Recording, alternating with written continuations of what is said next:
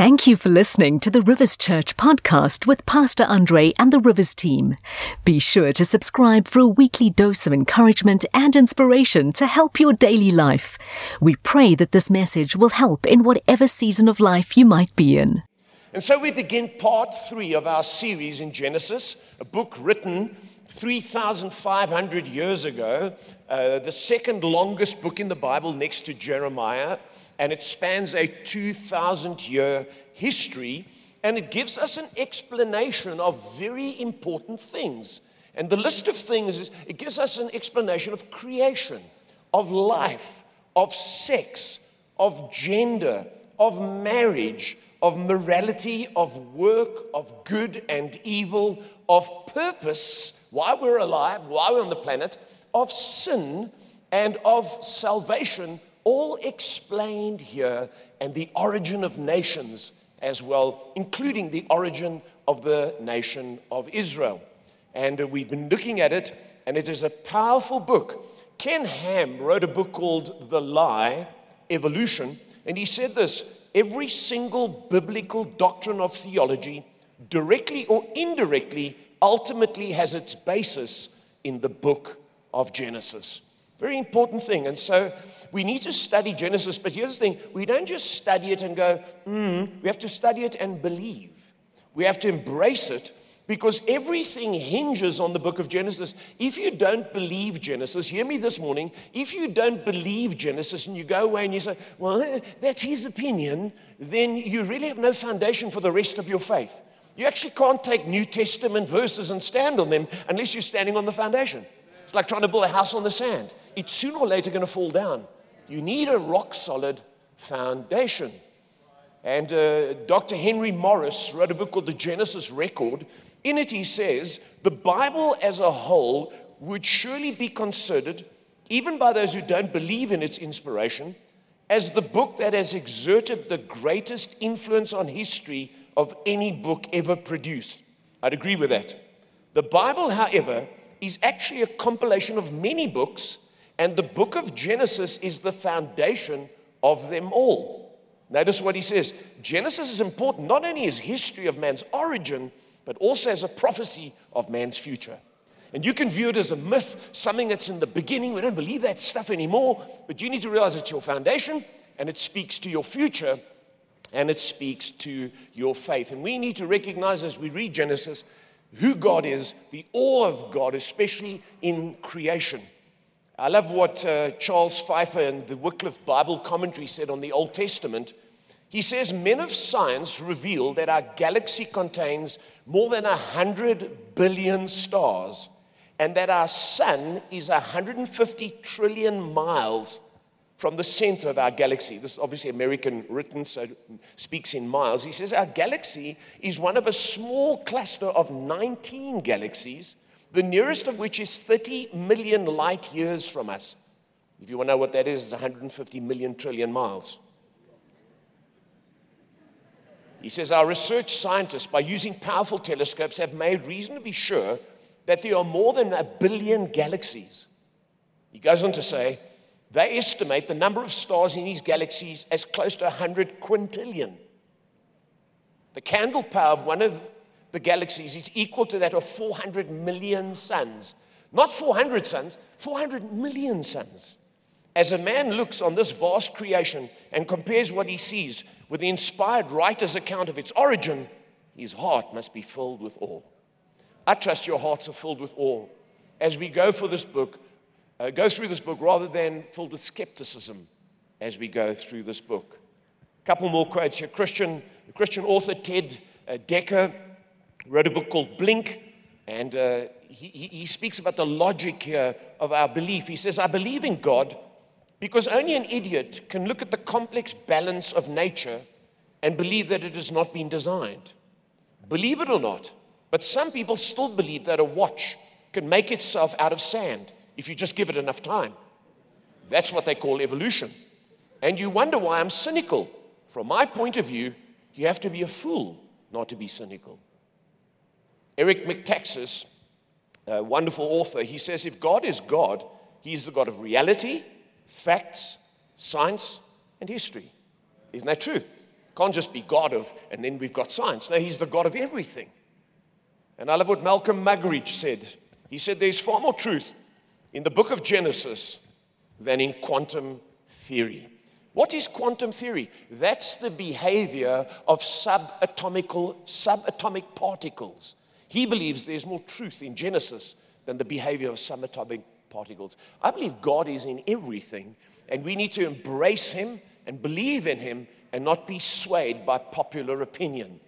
I'm amazed how people get their opinions from CNN, and then they watch Sky, and then they watch CBS, and they think they've got a balanced opinion.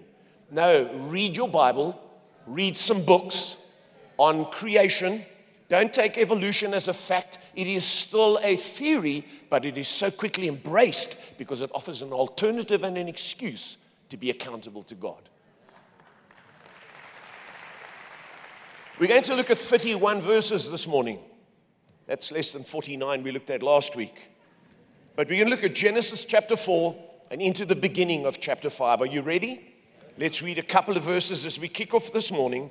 The Bible says that Adam made love to his wife Eve. I like that this translation says he made love to her, because sex is not just a physical action.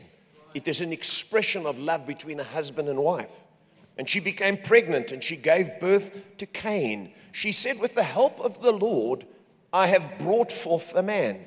Here's the first replication of human beings. And it says this, notice verse 2, later. I want you to circle that word if you've got your book there, because we don't know what that means. You know, you immediately think, well, she had him like 2 years later, because we space our kids out like that, or 3 years later, but it could have been a long gap. Later she gave birth to his brother Abel. Now Abel kept flocks, and Cain worked the soil. One was a herder, one was a farmer. In the course of time, interesting phrase, in the course of time, we don't know how long that was, Cain brought some of the fruits of the soil as an offering to the Lord. Won't you circle the words in your book, an offering, because people say that offerings are, not something we should do. Here before the law, we see offerings. And it says Abel also brought an offering. Notice, fat portions from some of the firstborn of his flock. Interestingly, let's pause for a moment. Leviticus 3 and 4 are the first time we read about fat portions being asked for by God, but here he somehow knew already what he had to do in terms of atoning for sin by shedding blood. And I'll explain in a moment. The Lord looked with favor on Abel and his offering, but on Cain and his offering, he did not look with favor. So Cain was very angry, and his face was downcast. Then the Lord said to Cain, why are you angry? Why is your face downcast? Now notice this. If you do what is right, in other words, if you follow God's instructions, will you not be accepted? But if you do not do what is right, watch this, sin. And this is the first mention of sin in the Bible. Circle the word there, sin, watch this, is crouching at your door. It desires to have you, but you must rule over it. Important phrase there, it desires to have you. Do you know that every day you wake up and go to work and walk around and do business and come to church and whatever you do, sin is crouching at your door and wants to have you, but you must rule over it. I get so annoyed with churches who have signs and posters up, signs, wonders, miracles, deliverance. And then people get prayed for to deliver them from sin. No, sin will be crouching at your door until you die. You must rule over it. How? Through the word and through prayer and through determination.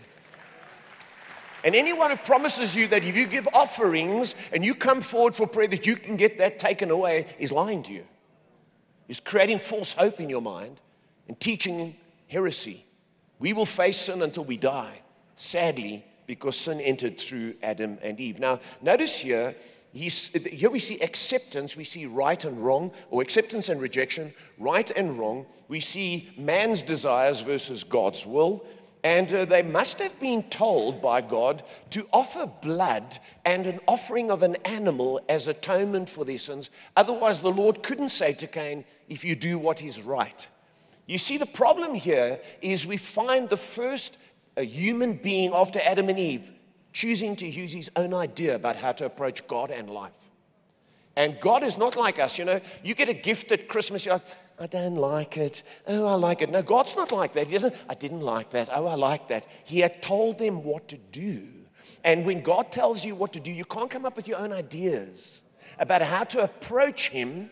That's why, and I'll talk about it in a moment, that's why you can't come up with your own religion, no matter how beautiful it is, no matter how peaceful you are, no matter if you sit cross-legged and you hum and you do all sorts of stuff and you feel at one with nature. It's not God's way. God has a way. And here the foundation is in the Bible. You don't even have to wait till you get to the New Testament. You just have to find out what God's way is from the book of Genesis. And so here they were told to do something. Now, interesting thing here is Cain's name means to acquire. So Cain was after getting, not giving. And Abel's name is fleeting breath. Well, surely he didn't live that long. And his life was a fleeting breath. And so here's a point here. Before I get into this, I want to unpack this a little bit. Here's my point here. The first family of humans here that we see on the planet had issues. The very first family. There was no political problems. There was no racism. There was no economic issues. The first family by number 3 and 4 had issues. So when your marriage has issues, don't think you're unusual. Sin is crouching at the door. You must rule over it and protect your family because God is still into family. Are you with me? Now, to explain what Abel did and why he pleased God, we read Hebrews 11 and verse 4. You can read on the screen with me. It says, by faith, Abel brought God a better offering than Cain did. Why did he do it by faith? This is very important this morning. Don't miss this. By faith, he was commended as righteous when God spoke of his offerings, and by faith, are you getting it? Abel still speaks even though he is dead. You see, what a lot of people think faith is just believing. And you even Disneyland will teach you to believe. All the pop singers will tell you, just believe. No, that's being hopeful. That's having optimism. Faith is believing what God said is true and right. So when God says something and you say, man, it's hard. I can't understand it, but I believe it's true and right and I'll obey it, that's true faith. Not, I believe. I see a BM, it's mine. I declare it. No, you're an idiot. Someone smack him. We jump on this stuff and we jump on charismatic preachers on the internet and it sounds so cool and it sounds so dynamic, but it's nonsense. Faith is simply believing that what God said is true and doing it. And Abel said, God, you asked for my flocks, the fat portions and the best, I obey you. Cain says, no, don't be ridiculous, man. I'm going to give God what I think. God's a God of love, and God will accept me. Well, he didn't get accepted. And we've got to understand how these foundations teach us everything about how we're living right now.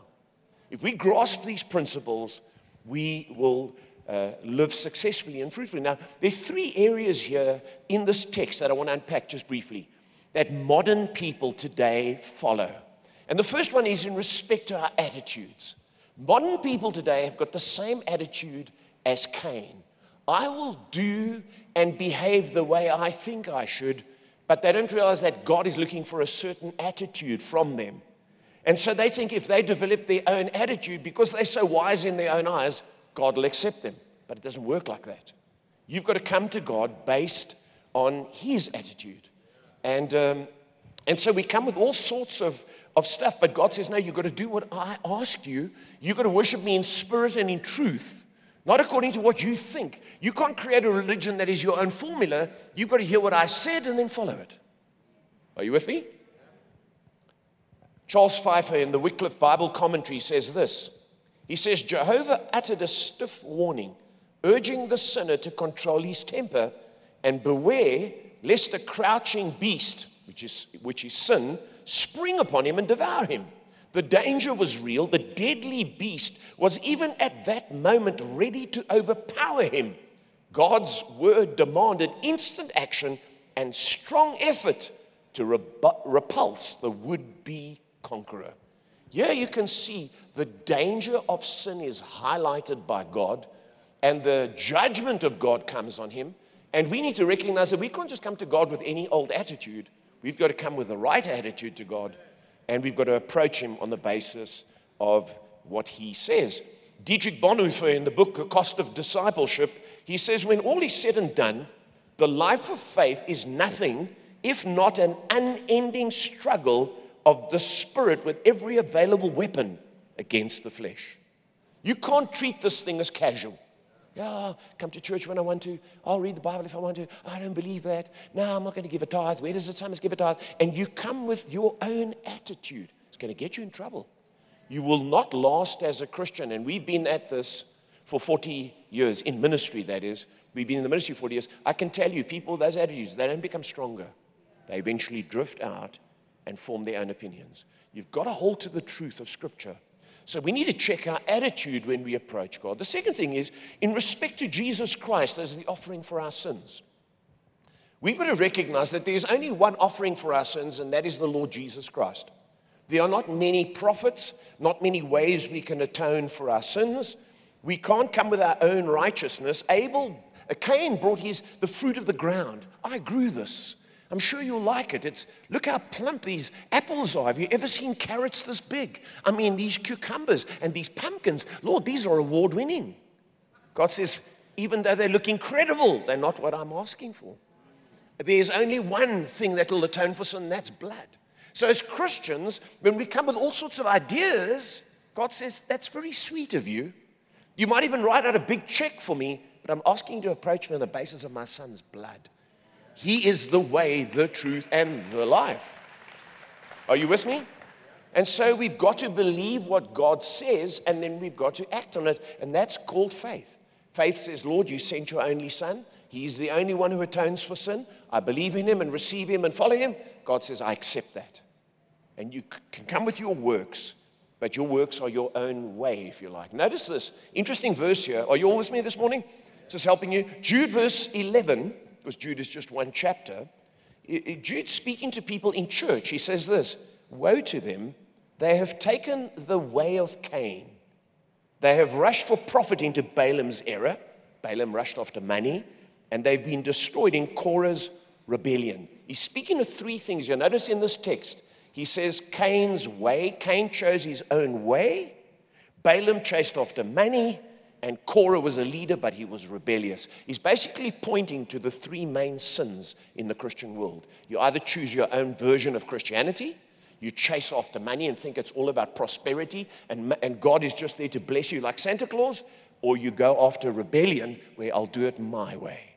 And so we've got to be careful because Cain's way is not accepted by God. And just by the way here, you can clap if you wanted to. Let me get to the third one here. I've got so much in my head, I'll unpack it correctly this morning. Are you receiving something in this? I mean, this is study, but I think it'll give you a tremendous grounding. Number three, the third thing that modern people do is in respect to tithes and offerings. What the modern church is guilty of today, especially because of the internet, is we give what we want to give, not what God tells us to give. See, Cain brought vegetables. He thought, I'll do it my way. God says, no, I want you to give tithes and I want you to give offerings. They go on the internet and they go, that's Old Testament. We don't believe in the Old Testament. Can I just remind you that these offerings were before the law was even brought about? See, people tell me, tithes are Old Testament. They're under the law and Jesus set us free from the law. No. This is before the law. So here's the thing. We approach God on the basis of Jesus Christ for our sins, and then we give tithes and offerings in order to sustain and develop the church, which is God's vehicle for salvation. And when you do, you end up with a church like this, strong, healthy, growing, moving forward, feeding the poor, paying staff, and strong in the things of God. No church can just be strong if people have all their own ideas, doctrinally and financially. And so we must be careful that we don't concoct our own way of giving, but we give what the Bible says by faith, and then we trust God to bless us. Are you with me? Genesis is the foundation for even our New Testament church practices. Let's read on. Are you good with me? Genesis 4 and verse 8. Now Cain said to his brother Abel, let's go out to the field. While they were in the field, Cain attacked his brother Abel and killed him. Let's just look at that one verse on its own. Isn't it interesting that Abel had done nothing to Cain? It was God that didn't show favor, so he should have taken it up with God. You know, like Adam and Eve. The Lord should have asked Cain, where are you? I'm sulking. Why are you sulking? I'm peeved. Why? You love my brother more than me. No, he went out and he actually killed Abel. Do you know that a lot of the time the things that happen in your life, they don't just happen because people are angry at their own husbands or wives. They're angry at what you represent. They find that what you represent irks them. And so they have to try and destroy it. I love what this guy, he's a speaker and author, Dowdy Minor Macaria, said. He said, Cain killed Abel, not because Abel wronged him or fought with him, but it was because Cain couldn't stand the favor of God in Abel's life. Sometimes you may wonder why people talk behind your back, why they hate you, why they do the things they do to you. It is not that you have a problem, it's because they can't stand the favor of God in your life. Don't lower the favor of God and your belief system in order to accommodate people. Just live with the fact that they might want to get at you and try and shrug it off in Jesus' name. That's the nature of human beings right from the beginning of time. And I want to say this repeatedly through this message today. Stop blaming problems on social and political issues. They are human issues, and it's a very simple word. It's S-I-N, sin. And guess what is in the middle of S-I-N? I. Genesis 4 and verse 9. Are you there? Then the Lord said to Cain, where is your brother Abel? And he lies. I don't know, he replied. Then he asks this, am I my brother's keeper? Now, what a shameful, arrogant, and sarcastic answer. Can I just remind you before we go any further, a lot of people say, you see, Cain said, am I my brother's keeper? Because we are our brother's keeper, and then they come with socialism. This is not a socialistic answer. God is asking him about his immediate family that he should know about and care about. He's not asking him about a political issue or a political system. Don't turn it into something the Bible isn't talking about. Are you with me? It says, the Lord said, what have you done? Listen, this is interesting. Your brother's blood cries out to me from the ground. Now notice this, Adam and Eve were cursed. It says, now you are under a curse. He's already under a curse. And driven from the ground, which opened its mouth to receive your brother's blood. Here's the first time blood, by the way, is mentioned in the Bible, from your hand. When you work the ground, it will no longer yield its crops for you, and you will be a restless wanderer on the earth. So it's like a double curse. I believe that people who commit murder can never, ever shake it off, even if you get pardoned.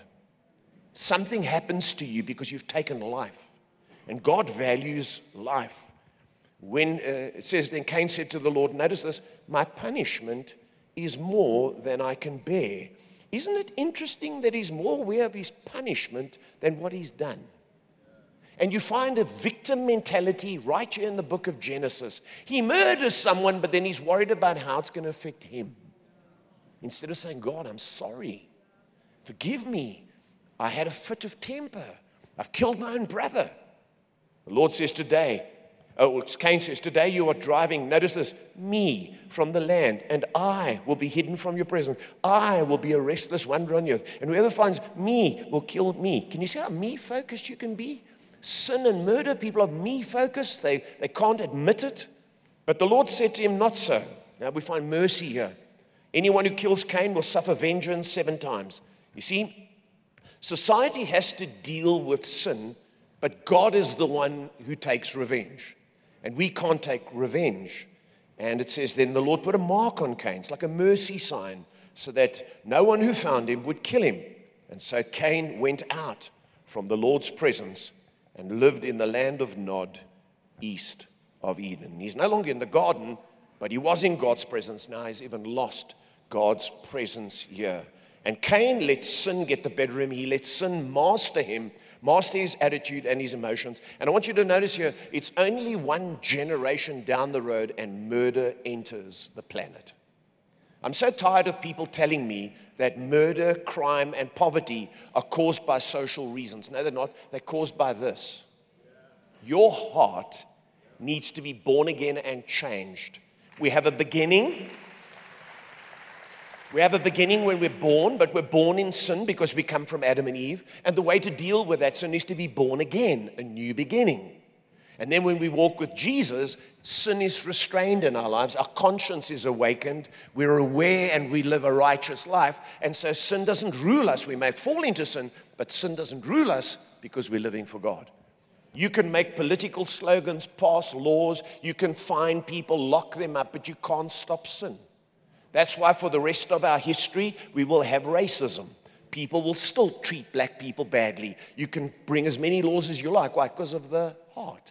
You can bring everybody into equality socially and financially. You will still have problems because that's not the answer. The answer is sin. If in the second lot of people on the planet that happened, guess what? We're way down the road now. Are you with me? And this explains to us why God finally sent a flood, because there was self-will and self-desire. And actually the Bible says here, and this is interesting, if you're an atheist or you believe in evolution, then why is it wrong to murder someone? I mean, if they just an evolved frog or they came from a monkey, you know, they shoot horses, don't they? Horse breaks its leg, or oh, very sad, dear, move on. No, human beings, there's something in us. And the Bible actually says that what Cain did was evil. See, we want to come with political good and bad, and we want to determine wokeness, and we can't say that, and we're trying to create this planet by rejecting Genesis. If you go back to Genesis, you understand everything that's happening. Then you approach it from a completely different point of view. Are you with me? Notice here what it says, and we read from 1 John 3. It says, do not be like Cain, who belonged to the evil one and murdered his brother. In other words, you must rule over yourself. It's up to us. And why did he murder him? Because his own actions were what? Evil, and his brothers were righteous. Can I just say this? Just want to make a point here. If it says his own actions were evil, when he offered what he thought was good to God, he was actually being evil, because evil is the opposite of doing right. God said, I want you to give tithes and offerings. I want you to offer blood. I want you to offer my only son, Jesus, as the atonement for your sin. Yeah, but I believe in Eastern religion, and I also believe we came from the snails, and I also believe, and I believe we won with nature. When I'm on the golf course, I feel God. You're evil. You're not just a bit misguided. You're not just a little bit different. You are evil. Are you getting the point? That's why we have to read Scripture, because our minds can go so far off track. We have to obey God and honor him, then our lives come into blessing. Billy Graham said this, and I think it's a powerful saying. He said, the world thinks peace would come if everyone made a lot of money, but people haven't found peace in possessions. They have thought the world would have peace if all arms were destroyed, yet Cain killed Abel without a handgun. It is man's heart that is the problem. That's why, someone wanted to clap, let them all clap. This is why I keep making this point. You need to understand when I speak to you why I say what I say. When you start focusing on the wrong fruit, you don't deal with the right root.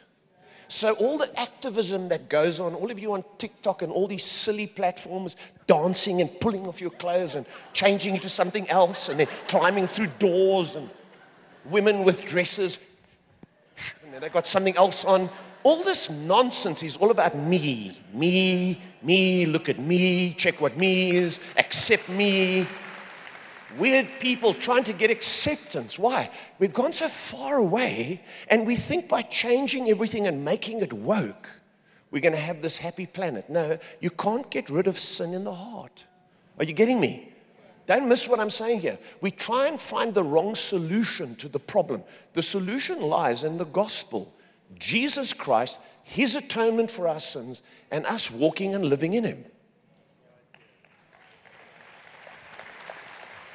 Don't waste your time chasing the wrong things. Now, let me get back here. Murder is wrong and is evil. How many of you agree? And yet we will murder babies in the womb.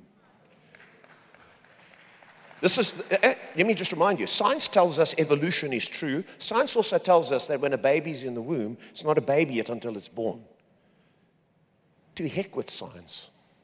Did you know that a baby's heart in a woman's womb starts beating between 30 and 35 days? Did you know that most women don't even know they're pregnant at 30 to 35 days?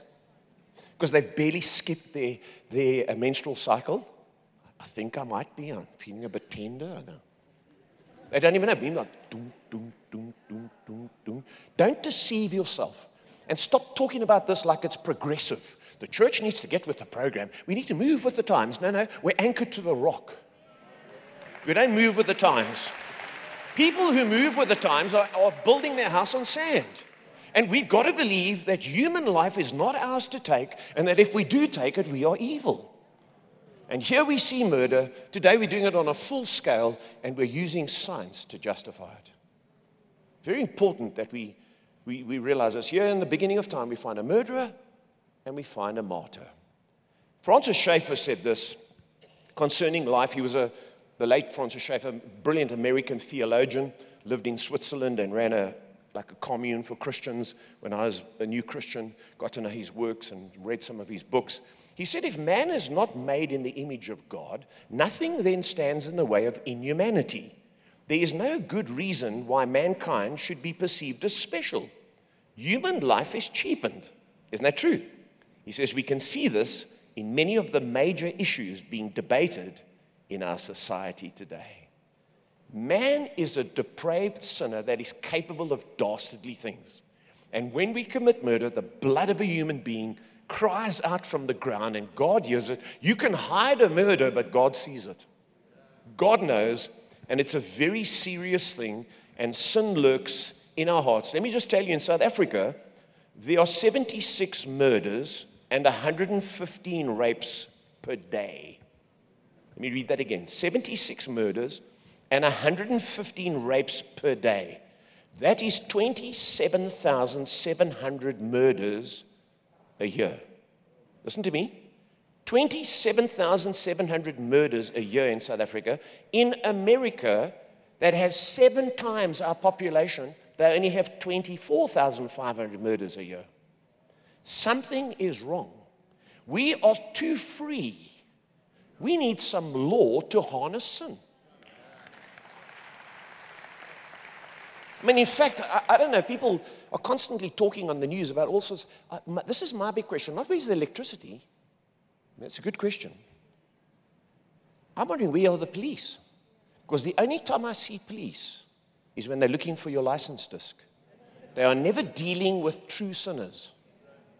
Just Saturday night, Pastor Paulette and Kogi, they went down to, Friday night, they went down to Belito. They were down at the campuses there. It's part of what they do. Kogi went to oversee. They spoke down at Belito at Sisters.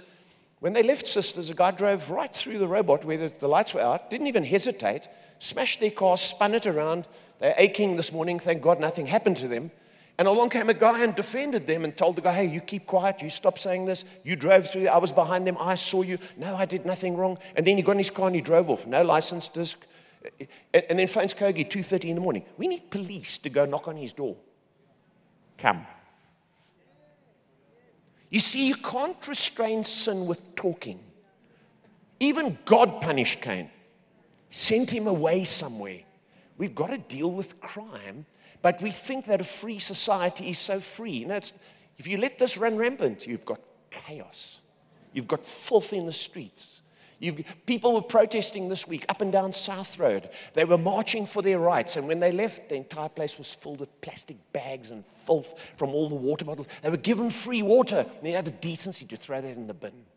We need regulation, because the nature of this requires regulation. Don't see it as a negative thing. Don't see it as a vestige of apartheid.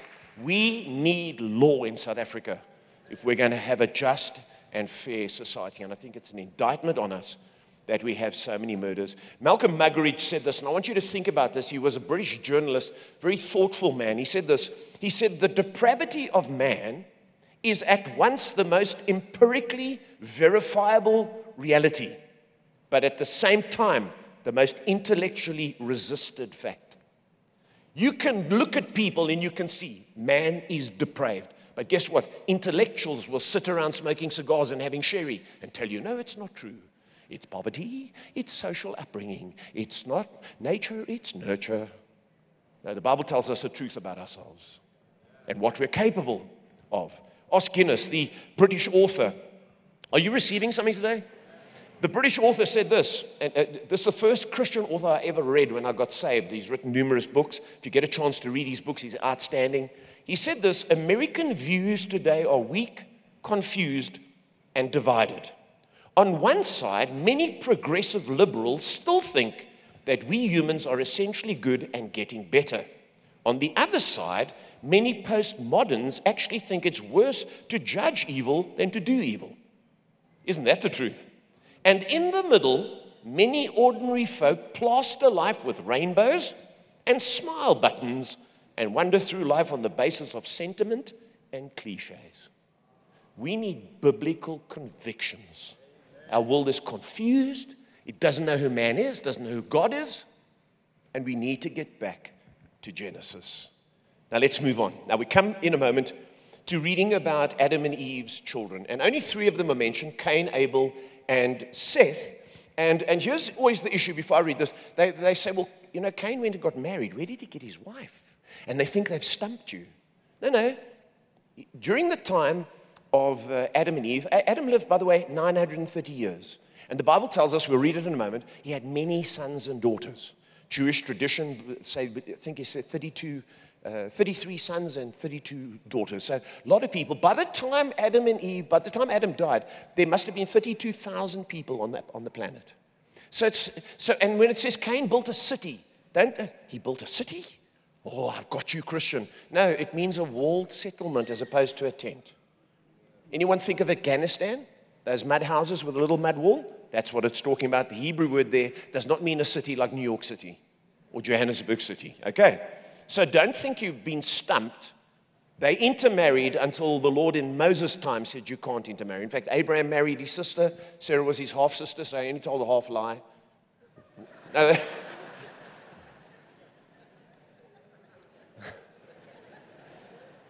you need to understand this stuff, otherwise you get confused, eh?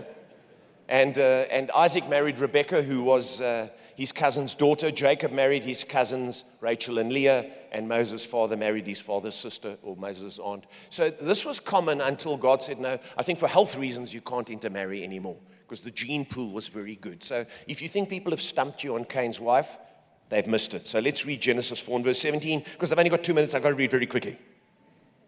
Genesis 4 and verse 17. Now this is many years later. Cain made love to his wife, and she became pregnant and gave birth to Enoch. Cain was then building a city, there's that word, and he named it after his son Enoch. To Enoch was born Irad, and Irad was the father of Mehujael, and Mehujael was the father of Methuselah. Some good baby names here. And Methuselah was the father of Lamech. Now we come to something interesting. We're only 7 generations down the road. Lamech married 2 women, and there the trouble started.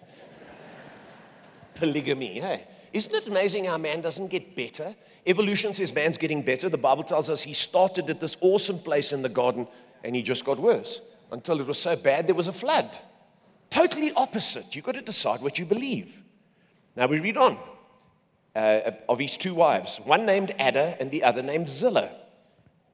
Ada gave birth to Jabal. He was the father of those who live in tents and raise livestock, farming. His brother's name was Jubal. He was the father of all who play stringed instruments and pipes. So music, 7 generations later, music and musical instruments and wind instruments were developed. Zillah also had a son, Tubal-Cain, watch this, who forged all kinds of tools out of bronze and iron. So if you believe in the bronze or the iron age, when we were walking around in skins grunting, this doesn't tell us that. This tells us that man very quickly was very intelligent. He built buildings, developed instruments, farmed, and eventually we read in Babel, they built a tower. So I want you to see the difference the Bible teaches versus what you're being taught, or kids are being taught in school. Tubal-Cain's sister was Naamah. Now this is very important, I have to spend time here. Verse 23, Lamech said to his wives, and this is kind of poetic if you read it, it's like a poem in the Hebrew. It doesn't make sense in English, because in Hebrew the words rhyme, but I want you to notice what he says. Lamech said to his wives, Ada and Zillah, listen to me, wives of Lamech. They're going, yeah, we know we're your wives. Hear my words. I have killed a man for wounding me, a young man for injuring me. It's the same person. He didn't kill 2 people. It's one person. If Cain is avenged 7 times, then Lamech 77 times. You know what he's basically saying? He's claiming that he has the right to take vengeance on anyone who offends him. So people are very easily offended, often want to take their own vengeance, but God says, leave it to me. I'll deal with Cain, I'll deal with Lamech, and don't boast about your violence. How many of you know in our society today, people boast? You're talking to me? Come say that here. Let's take it outside. How many of you know that's common? Christians should not be like that. We shouldn't boast about violence, and we shouldn't boast about it in our homes. Listen to me, you kids. You see that out next door? Parks his car on the lawn again. Don't talk like that. You're a Christian. You don't do that. You go speak to him. If he doesn't listen, you speak to him again. If he doesn't listen, you take it to the body corporate.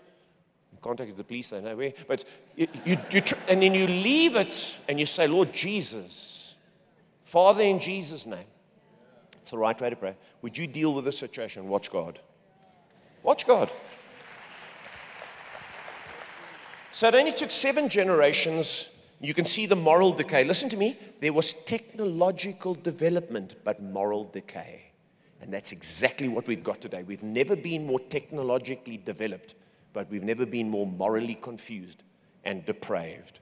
And here Lamech is defiant. We see the first picture of violence coming into the world, and murder and violence. That's why God destroyed the world by a flood, because every inclination, the Bible says in Genesis 6, every inclination of a man's heart was evil all the time. Do you know how much violence we have in South Africa? Let me just remind you, with all our silly slogans, what people don't need is slogans. We need salvation. We need salvation.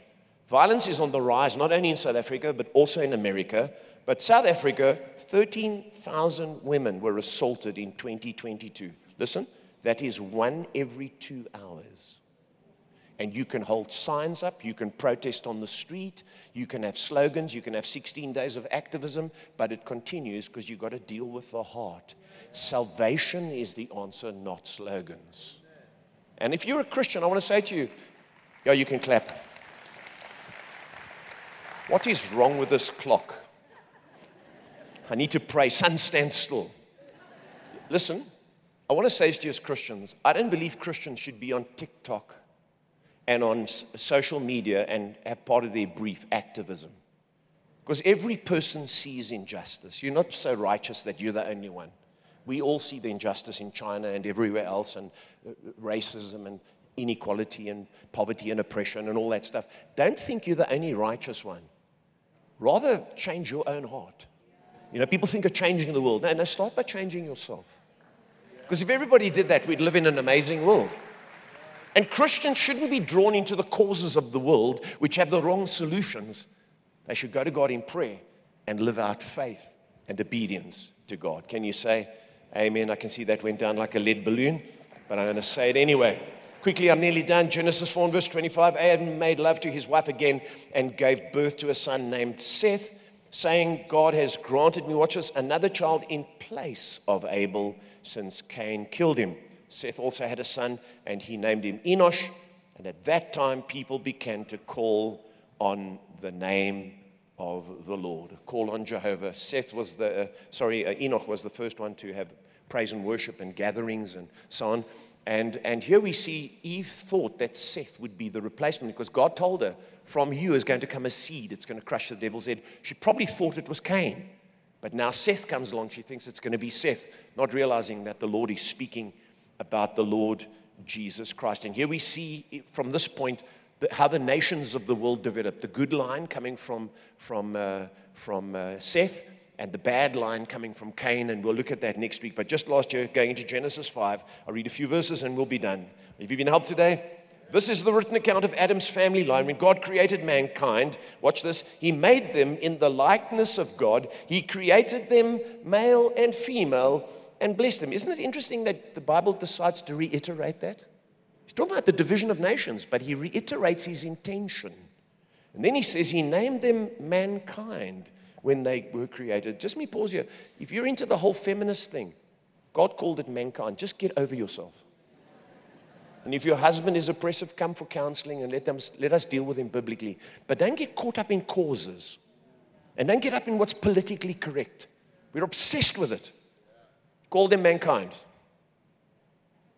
Finish and claw.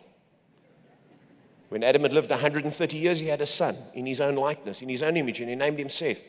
It's obviously a summary again. After Seth was born, Adam lived 800 years and had other sons and daughters. That's where Cain got his wife. Altogether, Adam lived a total of 930 years, and then he died. Gosh, those long lifespans before the flood. And we'll talk about that when we deal with the flood. So here we find God dealing with the line of families, because God has always worked with family. He starts with Adam and Eve as the first family. You see dysfunction, and then God starts with Noah, another family. God always believes in family, and so should you and I, even when there are problems and there are challenges.